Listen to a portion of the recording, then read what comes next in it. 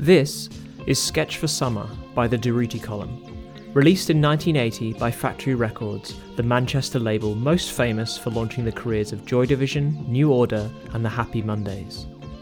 But the return of the Durutti Column, an album by a band which consisted of only one member, the ex-punk Vinnie Riley, was one of the first records put out by the label.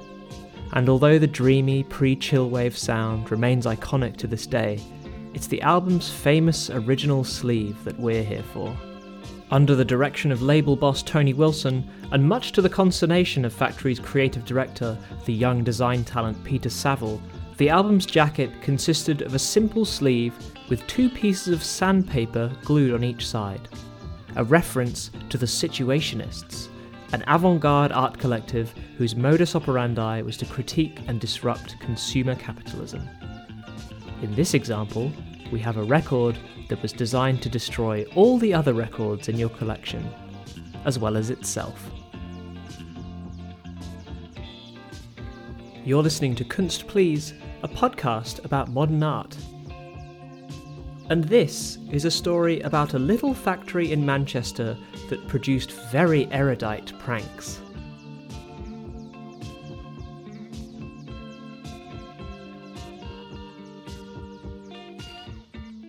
The Situationists were a group of social revolutionaries made up of artists, intellectuals, and political theorists, prominent in Europe from the late 50s to the early 70s. Their ideology was Marxist in theory, but they had updated some of Karl's theorems to achieve relevance in the mid-20th century. They rejected the idea that advanced capitalism's apparent successes, such as technological advancement, increased income, and increased leisure, could ever outweigh the social dysfunction and degradation of everyday life that it had simultaneously inflicted. Essential to Situationist theory was the concept of the spectacle. This was a critique of the trappings of modern life and our reliance upon the consumption of objects and commodities. The Situationist acts, whether through art or political thought, were designed to reawaken the pursuit of authentic desires, promote the benefits of experiencing the feeling of life and adventure, and the general liberation of everyday life. In 1958, Guy Debord and Asger Jorn, both artists and leaders of the Situationist International, as the group was known, produced a book called Memoirs. The work is comprised of two major theories. The first is psychogeography, which is sometimes referred to as drifting. Essentially, it's a method of exploring cities or architecture in general and trying to create a vibe.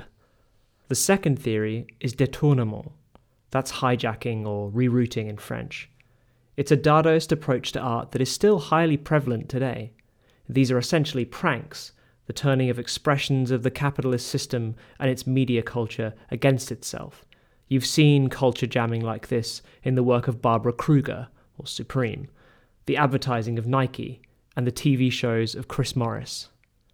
The joy of this anarchic postmodern satire is what led Tony Wilson and Peter Saville of Factory Records to the Situationists.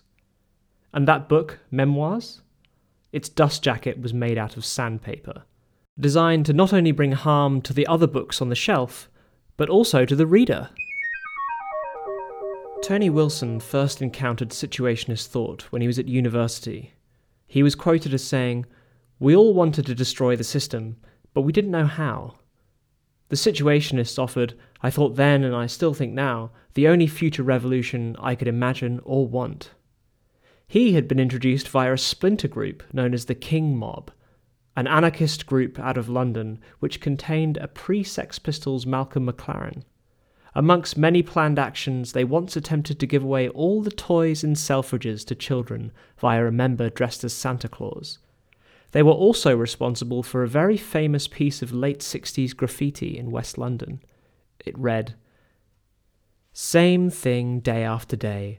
Tube, work, dinner, work, tube, armchair, TV, sleep, tube, work. How much more can you take? 1 in 10 go mad, 1 in 5 cracks up." Peter Saville joined Factory Records barely a year out of art school, but came prepared with an incredible vision for the aesthetic of the label. He was apprehensive, however, about the sandpaper for a record sleeve. favouring a subversion that was seductive as opposed to confrontational.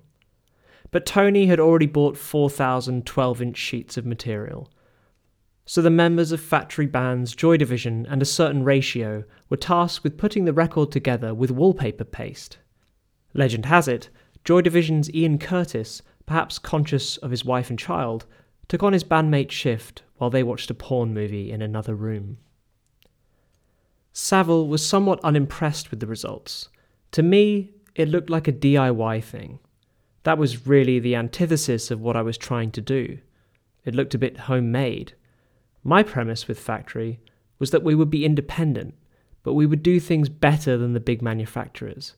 I wanted to place culture or art in the possession of not ordinary people, but people not privileged to own art. I thought, why can't pop things be smarter, more cultured, better?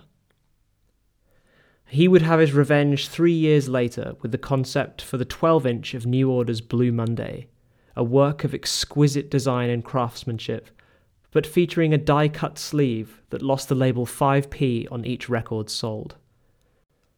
This would turn out to be quite the prank, given the record would become the greatest-selling 12-inch single of all time.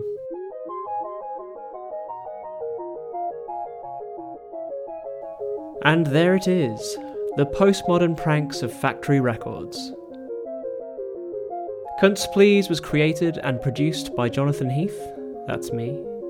Be sure to follow the gallery space on Instagram @KunstPlease for the complete picture. Thank you for listening. If you enjoyed the experience, please like, comment, review, and subscribe, etc.